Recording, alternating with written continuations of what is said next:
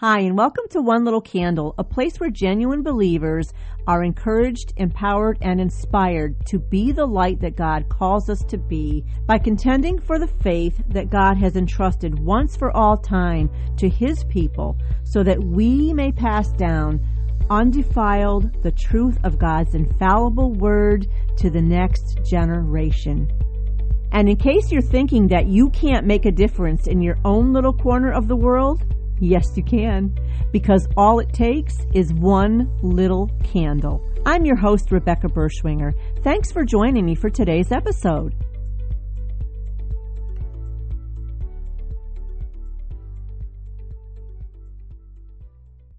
Hey, thanks for joining me today during what many call Holy Week. Yes, today is Good Friday. Easter is just a couple of days away. And as believers, we have a lot to reflect upon and be so very thankful for, don't we? You know, some call Good Friday a day of mourning, a day in which we mourn the death of Jesus Christ. And if you look at the definition to mourn, it says when we mourn, we feel or express sorrow or grief due to a loss, such as death. Keep that word loss in mind for now. But for many, Easter week, it involves a lot of time of heartfelt prayer, a time of reflection, right, upon our life and what Jesus did for us in His death on the cross and then His resurrection. And for others, it involves simply the tradition of going to church. It doesn't go any further than that for them. For others, it's all about bunny rabbits and candy and Easter eggs and Easter baskets and dressing up in nice attire, things like that. But I'd like to talk about the very first Good Friday, which obviously was not known as Good Friday. It wasn't called Good Friday. But when Jesus' disciples mourned His death, right, they truly mourned it because they felt they had just suffered such a great and terrible loss. So they were truly mourning Jesus' death. So for them, there was no such thing as Good Friday. There was nothing good about it at all for them. And so they most likely felt heavy sorrow, hopelessness, fear, and, confusion because they didn't yet fully understand everything that He had been trying to convey to them about His death and His resurrection, His whole purpose for coming down here and living as one of us. His whole purpose for being here on earth. They didn't understand it. They hadn't comprehended it. So for them, their beloved Savior had been falsely accused, arrested, beaten, tortured, and hung to die a humiliating death on a cross.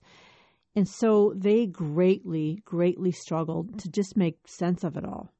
But here we are, thousands of years later. We, unlike the disciples, have the benefit of knowing the splendorous outcome. And that outcome, of course, is Jesus' resurrection from the dead. We know that on the third day comes Easter, the day that we celebrate the joyful and the glorious resurrection of our Lord and Savior, Jesus Christ. Knowing that through His death and resurrection, we can have forgiveness of our sins and eternal life. That's what it was all about, something that the disciples had no idea of at that time.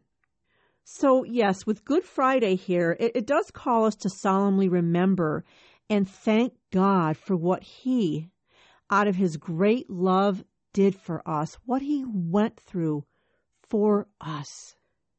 Good Friday today should be a stark reminder of just how desperate our situation is due to our sinfulness. Look at what Jesus went through, how horrible and gruesome. Doesn't that reflect on just how horrendous our sin is? And the worst part of all was the moment that He bore that full weight of our sin on that cross, and He felt the separation for the first time ever from the Father. Which is why He cried out, my God, why have You forsaken Me?" That was worse than anything that they could have done to Jesus. God's wrath was taken upon Jesus Christ. Now, I know there's, for whatever reason, there shouldn't be, there's controversy in that statement. People can't bear to think that the wrath of God could somehow have been poured out on his son, but it was. The Bible is very clear about that. I'd like to give you a few verses that mention this wrath. 2 Corinthians 5:21, for our sake he made him to be sin who knew no sin, and that in him we might become the righteousness of God. The consequence of sin is God's wrath. Jesus was made sin. God's wrath was poured out upon that sin that Jesus bore. Isaiah 53 verses 4 through 6 says, surely he has borne our griefs and carried our sorrows, yet we esteemed him stricken, smitten by God, and afflicted. But he was wounded for our transgressions, he was crushed for our iniquities. Upon him was the chastisement that brought us peace, and with his stripes we are healed. Isaiah 53:10 says, yet it was the will of the Lord to crush him. He has put him to grief when his soul makes an offering for guilt. Jesus knew he was going to drink the cup of God's wrath in our place. That's why he cried out to him in the Garden of Gethsemane, right? So filled with anxiety and agony that it says his sweat was as great drops of blood. So yes, Jesus bore the wrath of God for you and I, my friend. But our sinfulness, we were so far gone that nothing we could ever do would make things right with God, from whom we had been estranged. Our sin was so serious that God himself, in the form of Jesus, he had to come down to this earth he created and die an agonizing death so that you and I might live. If that's not love, my friend, I don't know what is, right? So we have so much to be thankful for. So for me, on Good Friday, I won't be mourning Jesus' death. His death is not a loss to be mourned because it's an indescribable gain for anyone who knows Jesus Christ as their Lord and Savior. It's a huge, huge, indescribable gain. Now, what I will be mourning, though, is my sin that caused my God to have to bear the agony of the cross for me so that I might live. So let's spend this Good Friday mourning our sin, celebrating Jesus' sacrifice for us, and giving him thanks and praise for his undying love and his sacrifice. And while we're at it, let's pray for those who have not yet accepted Jesus' free gift of eternal life. Let's pray for them. You know, like Jesus' disciples who had no idea what God was up to on that first Good Friday. This year, many of us may find ourselves feeling the same way because our world's been turned upside down. All the headlines, just the headlines and the lawlessness, the upside down thinking of today's society, it's really incited a lot of sorrow, fear, and confusion. And the disciples felt sorrow, fear, and confusion. But no matter the state of the world, Easter is coming, right?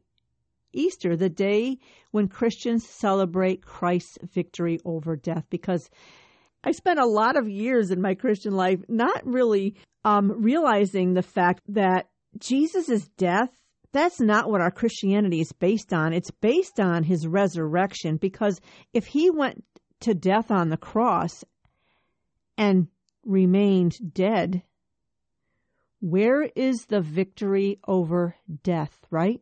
Where? Without the resurrection, there is no hope. There is no Christianity. But he did rise from the dead. He did. He conquered death. And because Jesus conquered death, you and I have that same hope. Yes, things may be tough in the world right now, but the meaning of Easter is still the same, and God is still the same. His power over death is just as alive now as it was the day that he rose from the grave, right? So let's remember, my friend, please remember to celebrate and hold on to that hope no matter where you're at in life today. If your circumstances aren't great, hold on to that hope and celebrate it. As 1 Corinthians 15:55 asks, "O death, where is your victory? O death, where is your sting?" Happy Easter.